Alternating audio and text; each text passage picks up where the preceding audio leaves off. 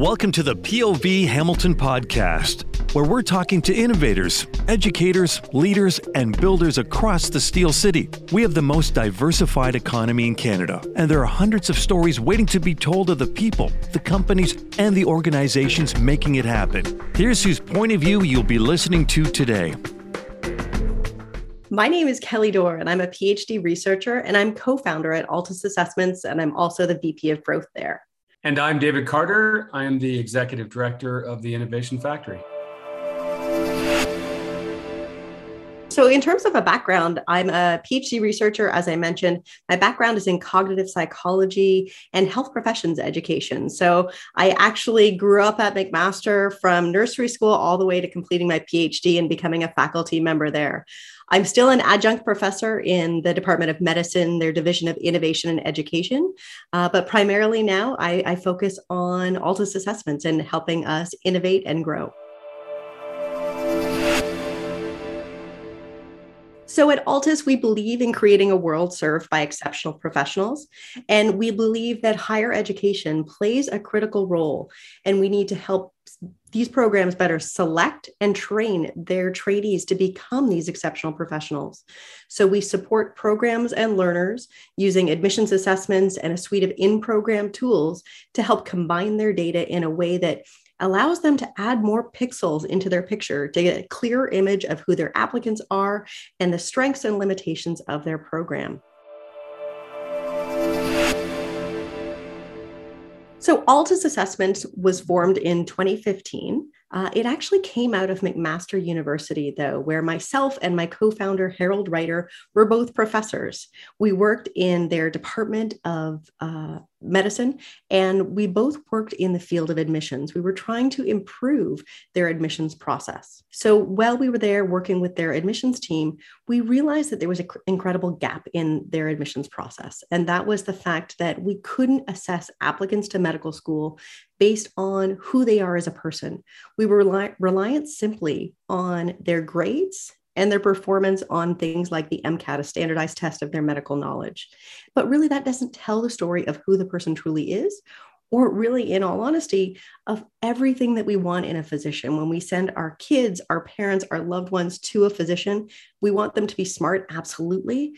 But we also want them to be empathetic, good communicators, good collaborators with the whole professional team. And so what we did in solving a problem at McMaster, we realized that we could solve problems internationally. So our company is made up now of 140 Altons. And while our footprint is primarily in Ontario, we have a remote first work environment, which allows us to have employees across Canada. We also have 2 employees in Australia and the US. So when I start first working on our solution, which is called Casper, which is a measurement of someone's personal and professional attributes as they apply to medical school, it was actually the side project I was doing while I was also doing my PhD. And so you can tell right from the beginning that this was a passion project for me. Finding people who are not only incredibly knowledgeable and smart, but who are also incredibly good humans to make up our physician workforce is something that I know will make a difference to me, not only as somebody who's navigated the healthcare journey with their family and friends, but as somebody who sees the contribution that they can actually have to creating a community and serving that community. And so as we go through and our company grows, our purpose doesn't change. Our purpose of creating a world served by exceptional professionals hasn't evolved. Our passion and purpose remains the same, but we've just found out better ways to do it. And so I think always being able to follow that passion is something that's incredibly important. And what we've been able to do is sort of evolve understanding who somebody is and how we can get that information across so that they're evaluated on more than just their book smarts. Innovation is absolutely the core foundation of our business. Our company values are caring, curious, and driven, all of which are needed to be thoughtful and purpose-driven in the things that we innovate. So our business is really to think about how we can do things differently. We started from our first assessment that we offered, thinking about how we measure people's personal and professional attributes differently. But really, as a company, we're driven to just figure out how we can learn, decide, and act quickly. And whether that's adding new products or evolving how we can better serve our purpose with our programs or with learners, that's an incredible critical part. And as moving from a startup to a scale up, without innovation, there's no way that we can compete in this market. So innovation becomes critical in order for us to succeed. My co-founder and I are both professors at McMaster University, and we developed a solution that we thought was incredibly innovative and would solve problems not just at our own institution, but actually internationally. But if I'm honest, we really didn't know what to do next. We knew how to do the research. We knew how to develop the assessment and do a good job and share that with our peer academics. But we really didn't know how to turn that into a company, or even if it was viable to turn into a company. And so that's where we turned to Innovation Factory and said, help. We don't know what the next steps are. We don't know even what the right steps are in front of us. So Innovation Factory for us became critical because truly without it, we would probably be left with an incredibly interesting assessment that was left at the university, but with no real way to make it usable by any other institutions. Yeah, this one was so exciting for me. I wasn't the executive director then. I was an executive in residence, which essentially means a paid consultant. I mean, I was intrigued by the whole thing too, because of course, there is a ton of testing, but it doesn't tell you who the human is. And Kelly told the story then, like she tells it now, where who wants their doctor to just be book smart and test smart? We want them to be good human beings with empathy and all those things. So I immediately saw the value. They had done a ton of work on the technologies, which I think is why I came in first, to understand them as a SaaS-based business, right? Delivered through the cloud. And because it's, in that first iteration was all about entrance into the university, obviously lots of security questions and all kinds of things. But the thing that struck me the most is they knew they needed help. I mean, we see so many people that are so caught up in the idea and they believe that it's 90% there, right? We solved the problem. How do we make millions of dollars? They understood that the journey was going to be really tough, that there was going to be a big checklist of things to do. And we're asking for help. And that's, that makes someone coachable. That's our favorite client. And Kelly remains one of our favorite clients. So when we first reached out to Innovation Factory, as I said, we were naive, but luckily I think we had some insight into how naive we were from a business perspective. And so we leaned on Innovation Factory for everything, from simple things like a place to come and meet. So we felt like we could come and have specific meetings that were related to the product and related to the potential company, to really helping us find a CEO who could help us really launch the company, and also helping us work with the university to actually commercialize this product. Universities are incredible at commercialization oftentimes, but because we were talking about ed tech, I think it was seen as something a little bit different. As Dave said, we had an internet-based, cloud-based product, which was really innovative. And I think nobody knew quite what to do with it or what bucket it fell into. And so that's where Innovation Factory could play that key role of helping us navigate that sort of untrodden path of how do we take this product that we really believed in out of the university in order to actually do it justice. When it's sitting in the university, it's, most of the time being done off the side of somebody's desk. And that's, something that while it works for a short period of time, you can't scale that. And so I think from the very beginning, Innovation Factory had the vision and the lens of the need to scale this, but also how do we put in place a process for a business, not just in terms of the actual incorporation, but how do we create an advisory board? How do we start to make sure that we have the steps and processes in place that we can use to make sure that we've got our, feet right in front of us, which as we moved on now to, we've just done our first acquisition this summer, all of those things from the very, very beginning had to be the right steps and the right one foot in front of the other in order to allow this process to actually happen. Early on, Harold and Kelly, we're building this for McMaster.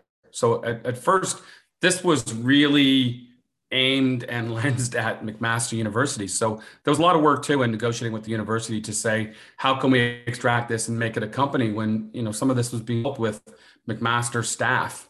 So, it wasn't as simple as saying, let's start a company. Harold and Kelly really had to sort of know what should be extracted and what should remain. I need to say first, my role was pretty trivial. I came on early on as an executive in residence. I became the executive director, so really didn't do much. But one of our executives in residence we brought in was Bernard Lim, who's instrumental with the company today. And Bernard not only understands the life science industry, he understands commercialization. He's got a wealth of experience. So I think, if we're going to tap somebody at Innovation Factory that helped out, it was definitely Bernard in terms of, understanding the full breadth of things and helping them pick the right candidate for the CEO. And I would add, absolutely, Dave, I wouldn't underestimate your role there, because I think we did have some really good conversations. And then as executive director, you've continued to sponsor us and promote us, which I think has been incredibly helpful. So from the role that Bernard's had, he remains the chairman of our board, helping us through our startup scale up life. But also with that, I think a whole bunch of different pieces of the network within Innovation Factory have been really helpful for us. So we've had the women in tech group that Innovation Factory has sponsored, that I've not only had the opportunity to attend, but was even asked to speak at, which was just for my own professional identity, a really amazing opportunity to evolve and feel that I could bring something back to the table and give back to the industry that it's supported us so much as we go through. I think also finding out not just other people who are going through the same pain points as us, as we're walking through some of the early stages of our journey. We're not alone in this, that there's other people who are feeling pain points in this. And then Innovation Factory has created this network where we can actually share back. I'll say that now, even now still, as I have just been honored to get a place on their board at Innovation Factory to help other companies, that network continues to grow. Being able to talk to people who are part of the Synapse group, who are doing incredible things. It really is amazing to me, sort of the touch and the outreach that Innovation Factory has as a network to help you find people, like-minded people, even if your businesses look kind of different, who understand the same pain points that you're going through and who you can sort of share lessons learned with.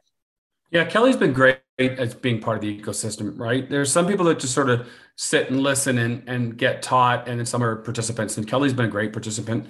I know the team at Altus has participated in other incubators and other resources around the province, and they've been really good at coming back to us and saying, this program's really good. We could probably use it here in Hamilton, or this program's really good, but there's not as big a need. You should send companies to this place and treat it like, this is an event for Canadian companies, not just Hamilton. So Kelly's been, whatever we've put out there, Kelly's given back to us.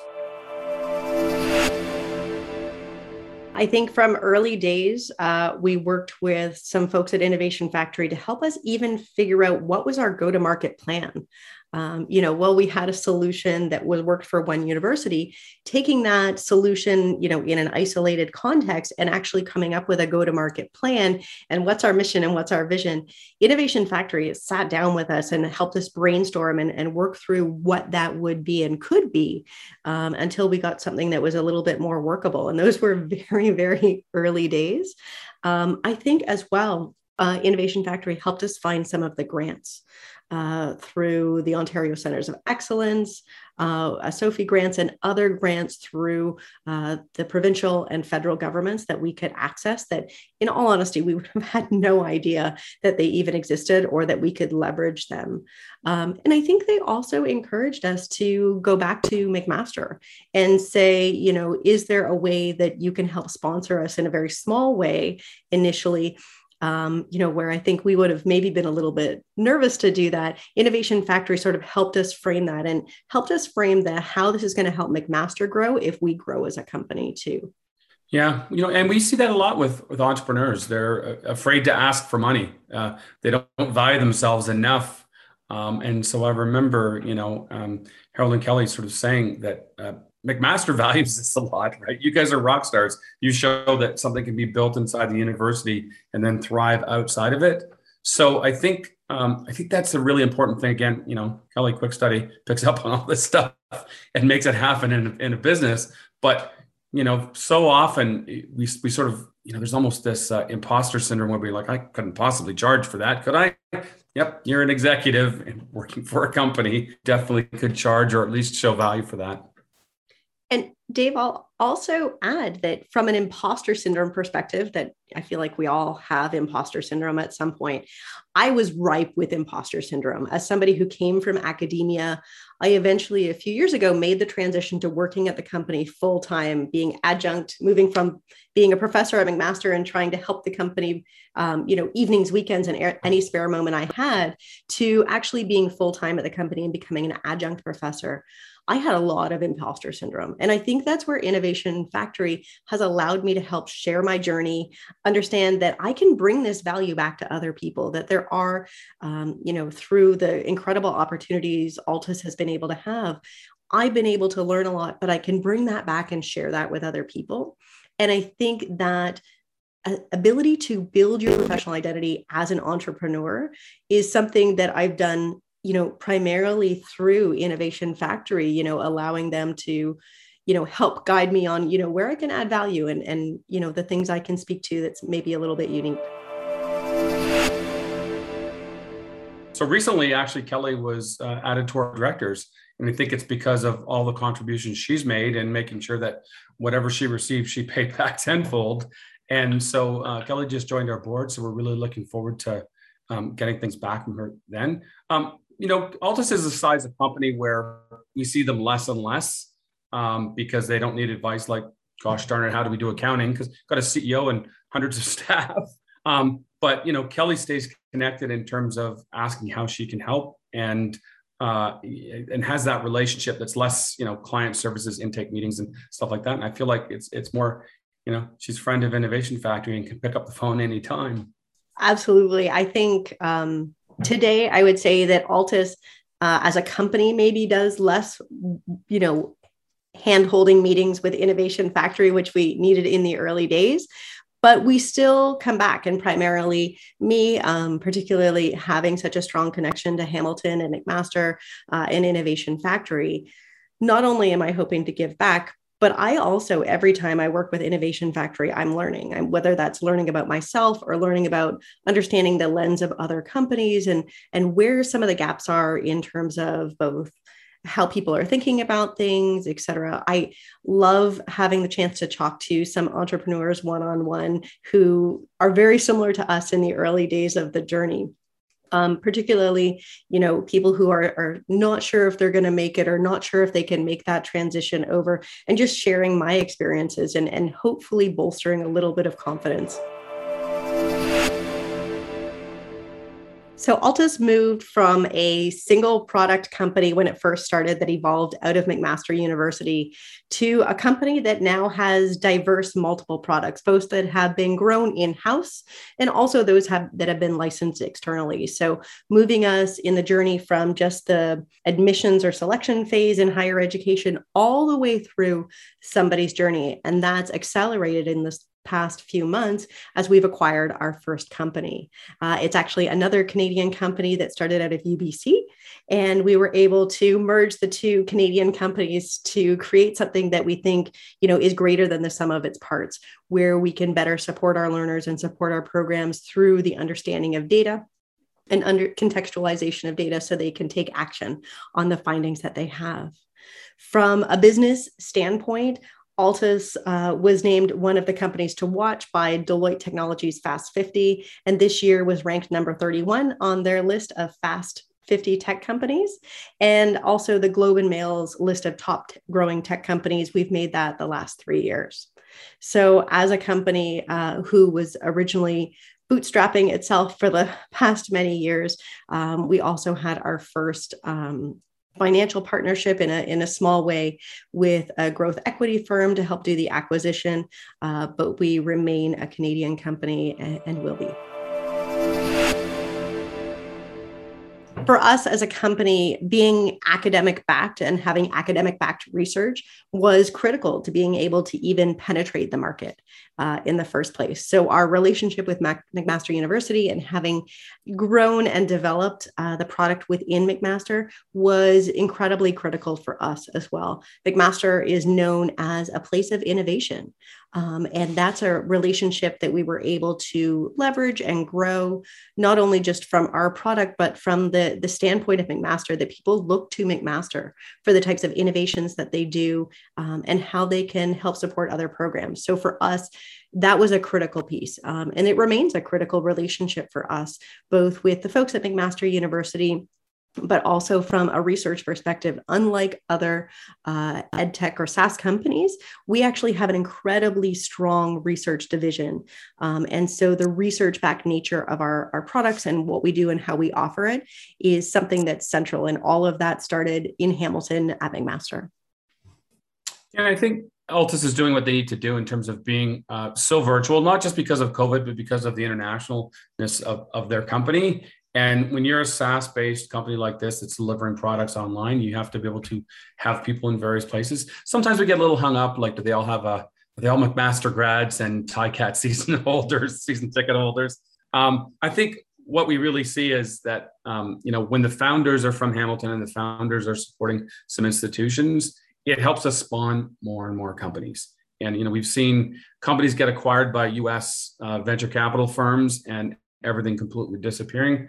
We're thrilled that, everything remains Canadian after even the last round and that they acquired Canadian companies, because that's the kind of energy we want to stay focused in Canada, even better focused in Hamilton when it can be. But for the most part, if we keep building the Canadian economy, a lot of those jobs will land in Hamilton. Some of those jobs will be spread out around the world because those companies are successful around the world. I think for us, the future has really been, laid out a little bit by the acquisition we were able to do this summer. We know that, early days, we were running an assessment that provided data points, but data without context is really, really hard for people to apply. And so what we're trying to do in the future to actually create this world served by exceptional professionals is to not just provide data points on selecting or data points on how to nurture people once they're in your program or evolve your program, but to put that data together in a way that programs and learners can actually take action on it. And what that means is that we're interested in not only evolving higher education, but we see opportunities definitely outside of healthcare, which is our primary market right now. But across higher education, we have a lot of teachers education, teacher selection that we do in Australia and growing in other areas. Obviously, you can't think of a profession that doesn't excel when you have good communicators or people who are good at collaborating with their teammates, et cetera. So the opportunity for this is really wide open. And so I think that combining both data and expanding across different verticals is what you're going to see from us in the future. I think the timing on this was amazing too, because a lot of businesses realized this during COVID. So it's not that this was, a COVID response, but certainly during COVID, people realized that I need to know what my staff can handle this and can work remotely. And I need to know more than just were they the right candidate and how, can teams work together. So this is just a great example of, a business skating where the puck is going to be, not where the puck is now, and setting themselves up for, way more success than we're even seeing now. During the pandemic, we actually had a great opportunity because we were an online assessment to begin with. And so we'd had several years of running things online that I think helped us set up for success. So again, many of the early pieces of infrastructure or communication or the way we organized things and had sort of our eye on the ball from a strategy perspective, early on setting up both the advisory board meeting cadence and things like that, were all critical to sort of seeing as the pandemic happened and as it continued to happen. I think we were all hoping after a month or two, we would be done with it. But one of the things is that we were able to sort of still keep our eye on that ball from a horizon perspective, that we were thinking about the next 12 months, but also the next 18 months and also about the next 3 years at the same time, and sort of seeing how those plans changed and evolved. From our perspective, obviously we became remote preferred, but I think our commitment to our employees, which is again qualities that are embedded in our company purpose to begin with, made sure that we had, great online supports for all of our employees, that we were able to continue to support all of our customers, whether they were applicants or programs who were all going through chaos at the same time.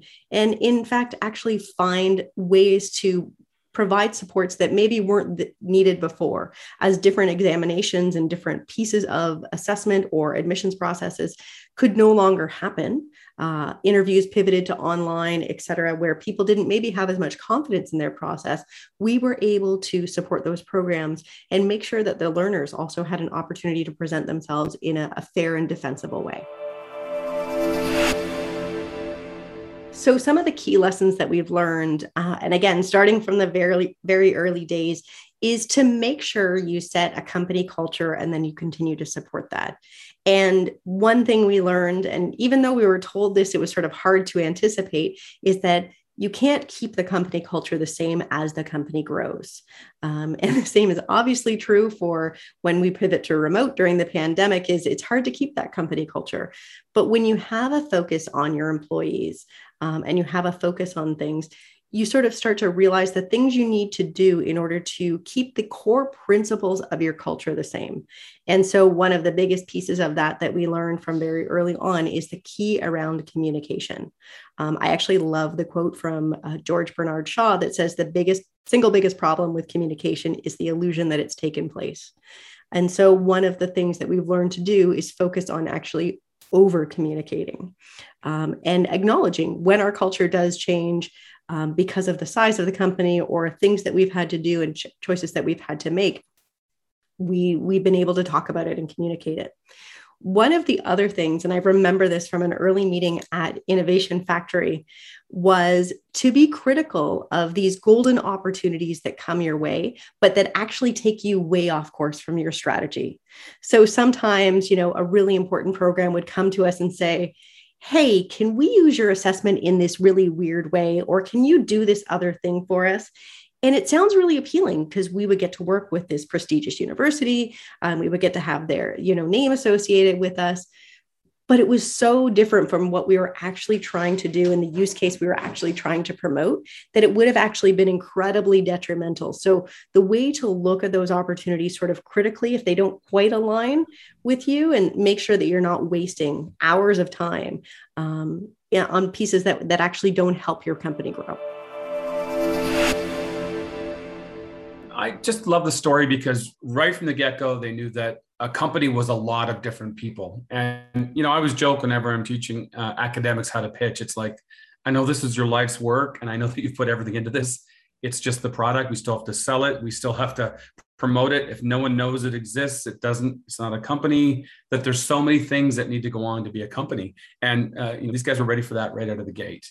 I think, you can also put your head down and just start working on the company and get lost in your company and your own personal validation. And I think Altus and Kelly specifically, has always done a great job of, putting their head up, looking around, participating in other things, and being really critical of themselves in terms of, just Kelly's last statement. Should I chase this? This seems like a shiny object. So, the more self-aware you are, the more you sort of take yourself out of just looking at it through your lens and looking at it through the customer's lens, I think is what's going to lead you to success. And that's fundamentally their business too, right? They're testing people that they can look at in the early days, the practice of medicine through more than just a clinician, that you're also going to be, a human and someone with some empathy. So I think they practice what they preach for sure.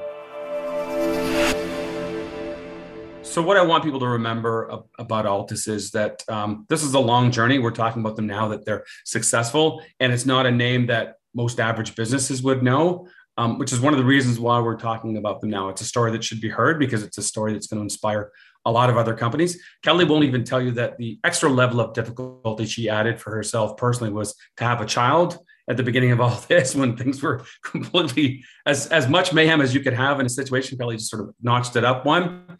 And that's what makes successful entrepreneurs, right? This resilience. It's not just doing the hard work, but it's everything. It's, it's managing a million balls in the air and And this is what got them there today. It certainly wasn't overnight, and it certainly wasn't without a ton of work. I'll add to that, Dave, though, those million balls in the air and the resilience we developed was with the support of Innovation Factory. I think we probably could have dropped a lot of balls and probably wouldn't have been juggling even the wrong ones if we hadn't had Innovation Factory in our corner, and a group that actually believed in us. So for us, Innovation Factory was not only just a group we could lean into and ask questions about, but it actually created a community for us of people who believed in us and who were saying, this is going to be something great, and, helped us believe in the long vision that, this wasn't going to happen overnight, as you said, and it certainly didn't.